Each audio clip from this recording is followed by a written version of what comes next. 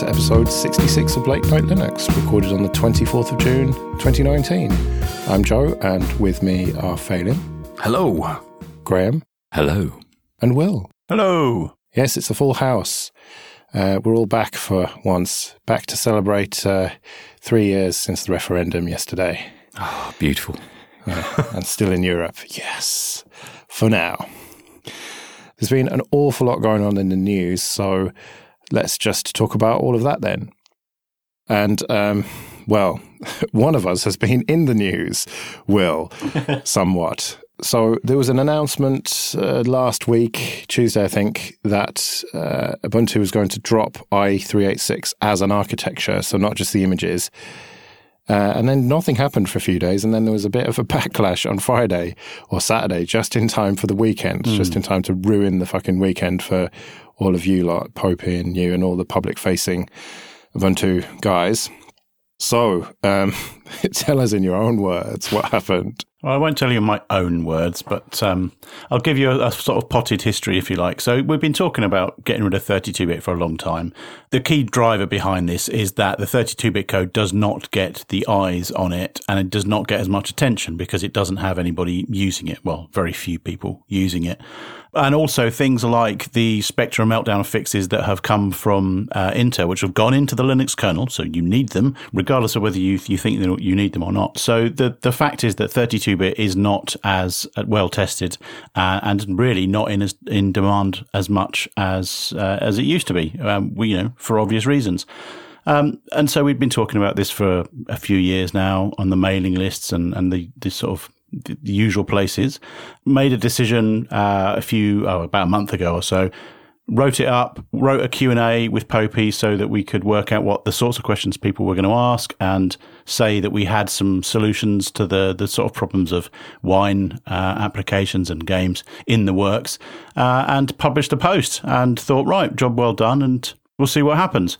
And then, what was it, last thing on Friday night, well, it might have even been Saturday morning for a lot of us, someone from Valve tweeted that they were going to stop supporting Ubuntu from 1910 onwards.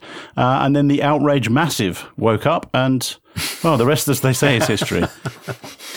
Yeah, there's been quite the reaction, you might say, to this, to the point where now you've had to fucking backtrack on it and you will be actually supporting a select number of 32-bit libraries and stuff to make these things work, and that list is not going to be finalized. It's going to be relatively fluid. If it turns out that certain libraries or whatever are needed, then you will build them. Yeah, so the overwhelming feedback was that people want to be able to play their games, their old games, their new games, their Steam games, their Windows games on Steam, on Proton. They want to be able to play those games without having to jump through any hoops, and just for everything to work, which, for the record, was the plan all along. We were going to hide all of the complexity away. But yes, the message that we very clearly heard from the community was they didn't want that to happen. And so we discussed it internally. There were also concerns about print drivers and those sorts of things. So we talked about it internally and decided that the best course of action at this point was to reverse that decision and say that we will continue to support these libraries. The message is out there now. 32-bit is legacy now. So everybody, the whole industry needs to move on from this. But Ubuntu will be supporting those 32-bit apps via the multi-arch libraries. Now, I did say i386. We're talking about x86 32-bit. This has got nothing to do with ARM, just for the record. Yes, nothing to do with ARM. So the Ubuntu report tool that you brought out, was it for 1804, I think? Yeah. Did that, or would that have helped identify percentages of 32-bit use? Yes, it helps us to identify the people that are installing the 32-bit OS, or rather have the 32-bit OS installed and are then upgrading it to the new versions, because you can't install the 32-bit version anymore and you haven't been able to since 1804. So, yes, but what it tells us is that very, very few people, I don't have the exact numbers to hand, but let's say it's like 1 or 2% of users are using the 32-bit version now. But what it doesn't tell us is that people are still using that 32-bit software on a 64-bit machine. So it obviously kind of indicates that there's still a bit of a, issue, problem, I'm not sure what to call it, where like a lot of people are stuck with legacy software that is probably never going to be updated. Yeah, exactly. And those are the use cases now that we're going to be supporting through the 32-bit libraries. I got quite a bit of flack after we talked about this on Linux Action News last night from quite outraged people saying that I was arrogant and stuff like that, but whatever. But the conclusion I came to there was, if you do backtrack on this, then it's caving into the mob mentality, the outrage mentality. I suppose you could, well, I mean, it has been spun as listening to the community, but where does this end? Can't you just make some decisions and just say, fuck you, we're doing it? I suppose that was done with GNOME and people just had to like it or lump it. I don't know. Do you see what I'm getting at? Yeah, I know what you mean.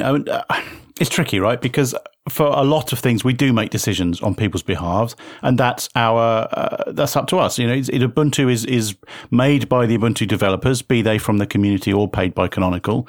And if you want to be part of the decision-making process, you can be part of that process. If you're inclined to get involved, then your input is very welcome, and you have as much voice as anybody else. But I think we do need to listen to the community. And in this case, there were a lot of very angry people out there. And you need to be able to filter the general outraged people from people who have got a valid point. And in this case, there were enough people with valid points that it makes it worth considering and worth reversing our decision on. It actually reminds me of magazines, because for a long time we wanted to drop 32-bit binaries on the cover discs. And every time we mentioned it, and considering this is 6 or 7 years ago now, every time we mentioned it, we had loads of feedback, people actually writing physical letters, because that's all you can do with a 32-bit machine. So much so that, we were really scared, and it didn't happen while we were there, that we dropped the 32-bit binaries, or even the DVD itself, which is completely anachronistic. Because it's just so difficult to take stuff away. Even when people don't use it, they just become used to it as a crutch, or an idea of a crutch of something they may potentially do at some time. It is quite brave to say that only Apple can really do it. You're not going to have a headphone jack anymore. The world's going to be, wireless. And everyone just has to suck it up. And I think it's a great part of open source and Linux that we can discuss it and, adapt. So what you're saying is magazines died before 32-bit. Well, I mean, it's actually only recently they dropped the 32-bit binaries, and still, though, they actually closed the forum down so that these kind of discussions wouldn't carry on. Wow. Thereby solving the problem forever. Yeah, exactly. Close the internet. It does kind of show you that if you do become popular and you do want to continue to have the groups that you accumulate along the way, then you are somewhat beholden to what those groups expect you to do, which could be problematic. I don't know. Certainly expensive. Yeah. All right, well, that's enough of this nonsense. Let's talk about some excellent news. And that is that the Raspberry Pi 4 has been released, contrary to previous reporting earlier in the year that said the Pi 4 would be coming next year and it would not have USB Type-C to power it.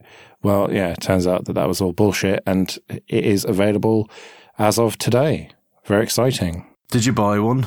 I did. I've bought the 4GB version because it's got a new system on a chip which is faster. The CPU is faster, and it allows for more RAM now. And they've done what I sort of recommended, really. They've got a 1GB RAM version, which is $35, which turns out to be about 35 quid-ish by the time you've... Yeah, well, it's because it always happens like that. Like the dollar price is the same as the pound price because you've got to have VAT and all that sort of stuff on top of it. Import them from Cambridge.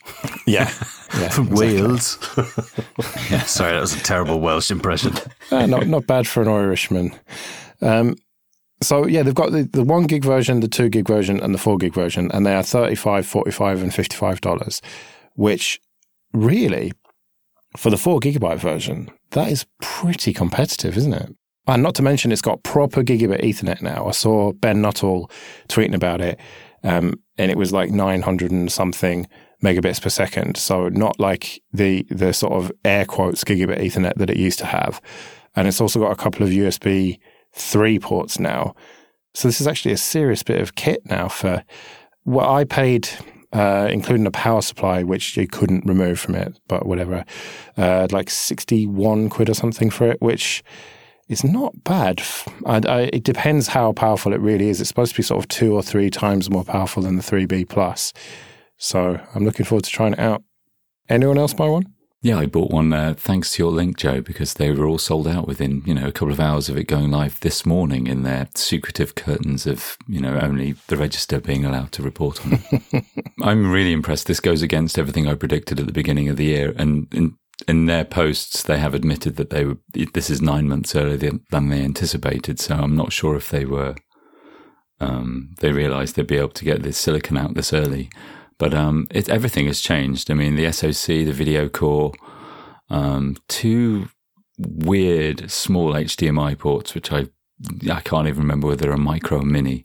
That's going to be difficult for people to kind of get their heads around, and it certainly disables some of its facility and being able to just plug it in and plug it into a screen. But overall, I can't really complain about that. It's a great upgrade for a brilliant price. I don't want to spoil the end of year show or anything, but I've just looked up my document for predictions for 2019. Oh, for fuck's sake. Here we go. 2 new Raspberry Pis, one $35 with 2 gigs of RAM, so close, and one for $50 plus.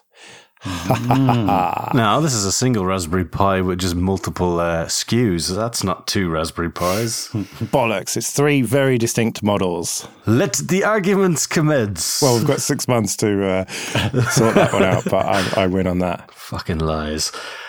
No, this is actually really annoying because I have one of the latest Pi 3B models sitting on my desk from my new replacement for my security camera, and I'm fucking annoyed now that this one's got proper gigabyte on it, because there was a neighbour who got broken into down the road, and cops asked for security footage, and I had them standing behind me. I was trying to pull the files off, and I was sitting there going, yeah, sorry, it takes a while. Trying to copy files from the fucking camera, and it took for fucking ever. I was sitting there going, do you just want a cup of tea? No? Okay. I thought you were going to say it was really pixelated and horrible. No, it's really high quality, but I was sitting there going, fuck's sake, if I could only have installed a gigabit fucking network on the damn thing. Yeah. All of that stuff, kind of separate buses as well to the SoC for the USB 3 and the gigabit in Ethernet, and the USB 2 separate, and the Wi-Fi has been upgraded. Yeah, I think you could make a pretty reasonable NAS now out of this, because before I tried that and the performance was just too shit.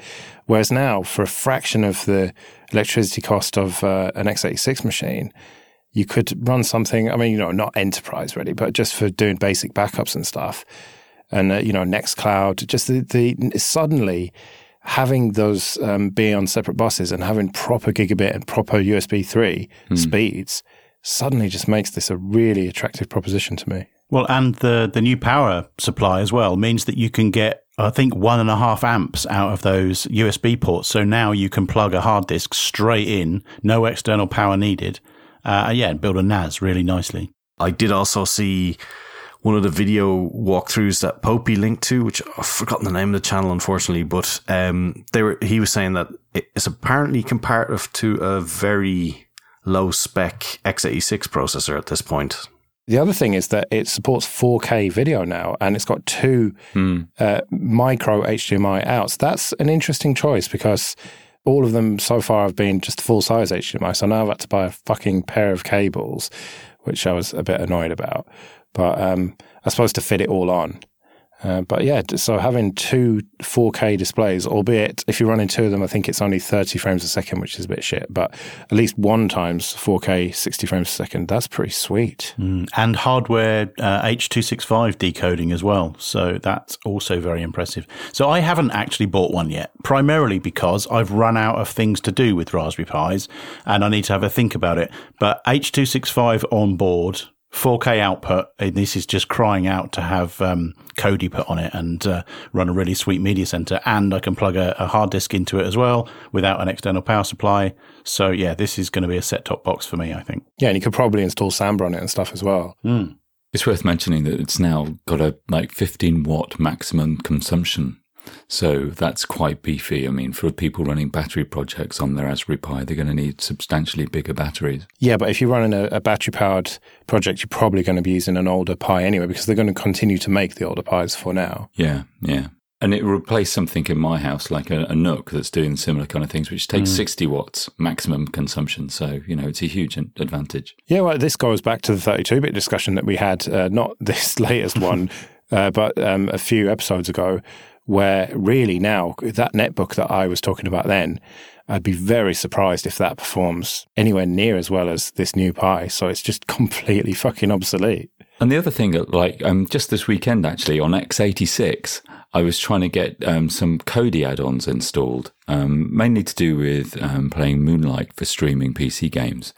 And it's really, really difficult because there is no standard kind of Kodi platform. Whereas if you're using the Raspberry Pi, there's so many tens of thousands, I assume, people using OpenELEC or something else. And that the solution's already baked in. The repositories are already added to Kodi, and you simply just have to install the add-on. And that's the great advantage of the platform, the Raspberry Pi platform, that, you can just buy a Raspberry Pi and everything's just going to work. And that's a great advantage as well. Fully loaded, Graham. Yeah, I was going to say, is Kodi add-ons. Yeah, I wonder what you were doing there. But that's the thing. There are other single-board computers that have up until this point been much more powerful and more features and stuff, but they just don't have that software support. They don't have that ecosystem that the Raspberry Pi has. And that's why this is news, really. Like, Raspberry Pi is just the Coke or Pepsi or whatever of single-board computers, and it just has that user base. But I love the fact that they've said that they're going to keep producing the old ones, because there's industrial partners that they have that are using them inside bits of kit, like proper, I don't know what, but... synthesizers. Oh, there you go. See? But I mean, the fact that they're willing to stay on the same production scale, or, keep it going along anyway so they don't get left out. I mean, I think that's really cool, because it's obviously the Broadcom background where they're producing a proper, fully supported piece of hardware that's going to keep being supported for probably some period of time as well. So that's quite cool. Whereas your Banana Pi may not be. Oh, that's another interesting thing, actually, that they produced more of the 2 gigabyte ones, thinking they'd sell more of them, which seems a very odd choice to me. Surely everyone's just going to want to go for the 4 gigabyte one. I guess they were assuming, well, it's doubling the RAM that people are used to. It's a huge upgrade. People aren't going to waste the extra $10 or $8, whatever the difference was. But yeah, I mean, I naturally wanted to get the 4 gig, just like you, I think. I mean, a RAM disk, you could fit an Ubuntu image in there. I can see there being some industrial use cases that don't need 4 gig, and $10 per unit cost saving is going to be quite significant, digital signage, that sort of thing. So I think there will still be a market for it. Yeah, I think you're right for embedded applications, but your hobbyists are just going to go for the 4 gig one, I reckon. Yeah, and they've not made any decision about the compute form factor, whether they're going to do the same thing for this. Yeah, and they don't see an easy way to do the Model A, the kind of cut down one, yet. But apparently they're thinking about how to do that. So I'm sure we'll see that at some point. Yeah, it feels like they're doing it more to tick boxes rather than there's a genuine price saving they can make and offer people, Yeah. No network connectivity, for example, and save $10. Okay, this episode is sponsored by DigitalOcean. Go to do.co/LNL and you can get $50 credit with 30 days to use it. DigitalOcean offers VMs, or droplets as they call them, in data centers all over the world with really fast network and really fast SSDs. And you can choose from one of the distros that they offer, like Ubuntu, Fedora, Debian, and CentOS, or FreeBSD, or you can use your own custom image. And you can take those distros and build them up exactly how you want. Remember, you've got complete root access to these. Or you can go for one of their one-click apps, like LAMP and LEMP-Stacks and WordPress, Discourse, GitLab. And these droplets start from as little as $5 a month, and they scale all the way up to huge amounts of RAM and huge numbers of CPU cores, so you can deploy exactly how much you need for the application that you're using. If you need more storage, they've got block storage and object storage, which is really easy to attach to your droplet and just get going straight away. I've talked about their Kubernetes offering before, but recently they've announced that it's now generally available, and they're making improvements to it all the time, so do check that out. They have cloud firewalls, so you can block network traffic before it even gets to your VM, amazing backups, and a great Teams feature that allows multiple people to work on one droplet without having to share passwords. So go to do.co/LNL, get your $50 credit, and get started. That's do.co/LNL. So something you put in, Phelim, Debian is being built for various weird architectures, including RISC-V 64-bit, and it's actually quite a lot of the Debian archive. Yeah, it's pretty close to about 90%. I mean, obviously, that adage of the last 10% takes 90% of the time. But, you know, they're making a point that in the background, a lot of stuff is still going on. And with Buster coming out in about a week to 2 weeks, maybe, it bodes quite well for the RISC-V. So I guess you'll be switching to Debian at some point soon then. Yeah, I could see myself switching to it. I know you're trying to take the piss out of me for championing yes, I am. RISC-V. Yeah, whatever. It might run KDE itinerary as well. So we can double team on that one. But yeah, good to see anyway. So hopefully they'll get the whole archive built, and maybe we'll see Ubuntu on RISC-V one day. Anyway, you never know. Although getting GNOME to run on anything other than a fucking i9, good luck with that. Or maybe a Ryzen with like 64 cores or something. Well, it'll only use one of them anyway. Sorry. Yeah, and then one little thing will crash, and then you'll just lose everything. All right, well, Phelim, do your KDE bollocks like you normally do. Then. Harsh, but fair. So while I was off on holidays, literally the day before, so I updated before I went, obviously, with the laptop, just in case people from work wanted me. And then I could claim that it broke before I left. Plasma 5.16 came out, and about maybe 2-3 days ago, 5.16.1 came out as well. So they've been on the ball with the updates as usual. Now, 5.16 is not an exciting release, is it? I mean, I looked at it and considered putting it in the news for various shows that I produce, and really it just seemed to be so minor of an update that it wasn't even worth really talking about. Yeah, but you see, that's what makes it so good. And I would have thought you, in your stuck in your ways exit face crap, would actually be totally up for this, because it's all the minor improvements and lower level stuff that's getting worked on. It doesn't like blast you in the face with, oh, look, I've changed. But it is definitely well worth it. Like, the notifications is great. I've actually been making a lot of use of those, because you get streams of the damn things these days, especially with my KDE Connect linked into my phone. That would be inevitably twice notifications of my email pinging from both and things like that. But now you can just group them all together and just say, okay, I've seen all those, just kill them all off. But this stuff over here, that's important. I want to see that.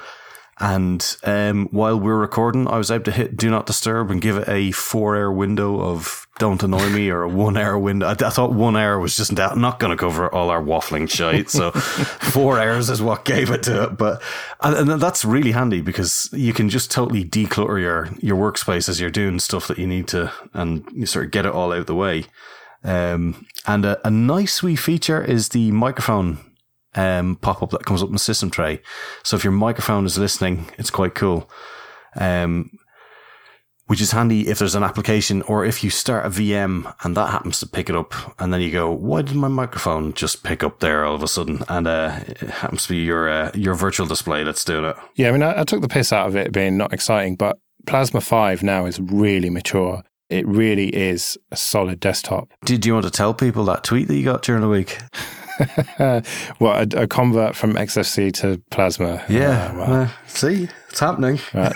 No, I mean, it is a solid desktop. You know, the only reason I don't use it is because I have XFCE, you know, but if that just for some reason just ceased to exist, then, you know, I would seriously consider Plasma. It is definitely a solid desktop and way better than GNOME. You see, being stuck in an evolutionary dead end is pretty much ceasing to exist in the long run. I'll have you know that the port to GTK3 is coming along swimmingly. Is it now? Okay, so, fair enough. Yes. Take your word for it. And you put in some other KDE stuff as well. Go and rattle through it. Yeah, so they're working on KDE goals. You have by the end of June and a second set by August to submit some stuff for that. So prior to this, there was a set of goals on the main website, and it was essentially to give people freedom and privacy was the main one that they had. And they want to come up with some new ones for the next sort of period of time. I don't know what their period of time that they're working over is, but they want to come up with some new ones. And by September for Academy, they're going to release what that is going to be and then consequently update the website, which has also just been updated recently as well. A few bits of workings on that. And you had mentioned, I think, at the live show about the applications page. Yeah. And that has now got a search bar and that to make that a bit easier to work through as well. All right, nice. And there is also a good work through from Nate, the Productivity and Usability Weekly Summary. And he's been going through how they did with the last set and what they're going to do with the new set of what they're hoping to achieve with the next set around of updates to that as well. On to a bit of admin then. And first of all, thank you everyone for supporting us on PayPal and Patreon. It's very much appreciated. If you want to join them, you can go to latenightlinux.com/support. And there's various ways there. And remember, if you support us on Patreon for $5 or more per month, you can get an RSS feed that has no adverts in it. And if you want to get in contact with us, latenightlinux.com/contact. Okay, this episode is sponsored by Entroware. Go to entroware.com, and they are a Linux-based computer seller based here in the UK. And they ship computers with Ubuntu and Ubuntu Mate 18.04 and 18.10. And they've got a huge range of laptops, from affordable ones that are good for browsing and email and office tasks, all the way up to huge powerhouses with even desktop components in them that you can do gaming, graphic design, 3D art, video editing, machine learning, all sorts. They've also got some desktops and servers, and almost everything's configurable so you can tweak it to be exactly what you want. And if you can't find something that's exactly right for your needs, then do get in contact with them and they can sort you out a custom order. They're very approachable and great at communicating. They ship to the UK, Republic of Ireland, France, Germany, Italy, and Spain. And if you do buy one of the machines, then at checkout, there's a little drop down. You can select Late Night Linux and they'll know that we sent you to them. So go to entroware.com for all your Linux computing needs. So over the last couple of weeks, there's been speculation and then confirmation that there will be a premium version of Firefox at some point fairly soon. The premium offering seems to consist of a VPN and some kind of cloud storage, and the details seem to be pretty scant. But I think they're after charging something like $6 a month for this premium service, which, you know, if you're paying a VPN provider anyway, seems like pretty good value. You know, use the one that Firefox want to sell you, and then of course the money will go and help support the development of the browser. So I think the outrage crew are in effect here again, and people are getting cross about something that they don't really need to worry about. I'm not sure that the premium offering is quite fleshed out yet, but it seems to me to be a good way of supporting Mozilla and supporting Firefox. Mozilla are in a very difficult position, as far as I know, anyway, which is that they've got, you know, the likes of Microsoft and Google competing directly with them for desktop browsers, and a lot of their money comes from those competitors. So I think that Mozilla need to diversify their income streams and you know, find money from as many different places as they possibly can. So I think if you're serious about supporting Firefox and you think it should continue to exist, then you should be able to put your hand in your pocket, give them some money, and in return get a service that you'll find useful. And what browser are you looking at our show notes in, Will? What's that got to do with anything? I think they've got to be very, very careful with this. I think it's a good idea. I agree with what Will says about wanting to support Firefox, but I think creating what may appear to be a two-tiered browser platform would be a huge mistake. I think from a marketing kind of branding perspective, Firefox and Mozilla always has to be free. It has to represent the free web. If they market it in such a way that this is a good value add-on to really, people know about VPNs and cloud storage, and this is a way you can also help Mozilla, then great, but not like a fracturing or a fragmentation of what Firefox is. I think Mozilla know that. I don't think that they're going to jeopardize their status in the community. They know that they need to be seen as being the bastion of free software, and they will do that. And I think that this will be, a very clearly the same thing, but you get these added benefits and a value add. Yeah. Well, yeah, that's what I'm hoping, that, yeah, it's just going to be Firefox as we know it continues, and there's this other thing rather than a two-tier thing. I don't know. They have historically fucked up a few times when it comes to communication. So let's hope they manage to communicate the reality of the situation. But I've already seen the outraged people saying, I'm going to Brave and I'm going to this, that, and the other. Because that's better, isn't it? Well, but I mean, I am perfectly happy with Firefox. The only reason that I have to have Chrome installed is certain things don't work. Stop using those things.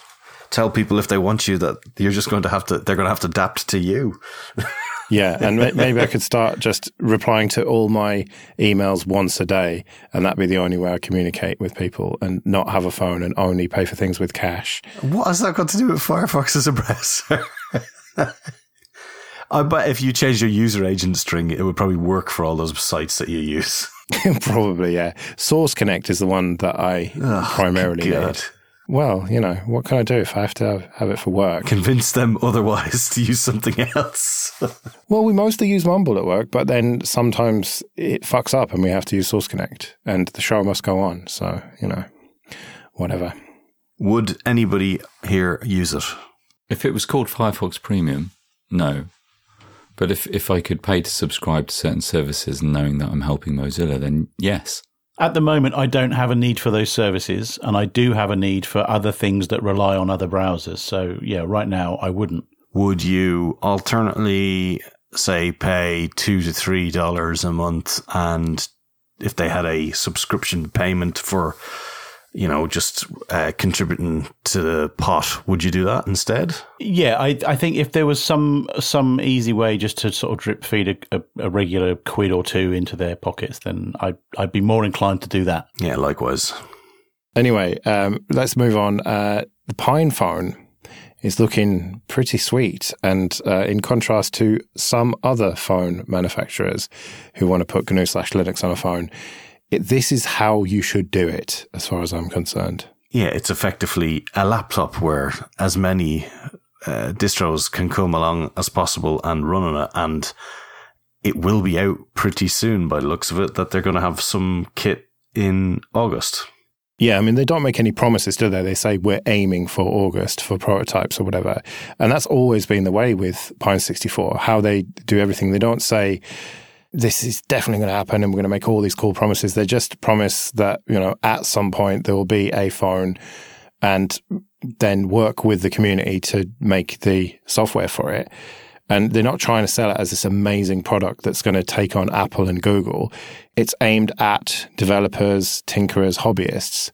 And it looks really cool, and it's pretty cheap as well. So I think I'm going to end up buying one. I love the fact that they've kind of standardized on a Samsung J7 smartphone battery.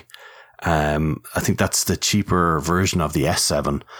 And you can pick up replacements for about $10 on eBay, which is just brilliant. Like, because, I mean, let's face it, the thing that dies in a phone, if you don't drop it down the toilet, is the battery. And with a lot of them these days, you can't even take that out in any sort of, well, you can take it to a shop and have them desolder it, or God knows what they have to do with it. But, you know, you're not potentially guaranteed for that to come back in working order afterwards. I don't think we've actually said what the specs are. So this is like $150 for a 1440 by 720 screen. So it's quite a big screen, 5.95 inches, it says here. So 6-inch phone.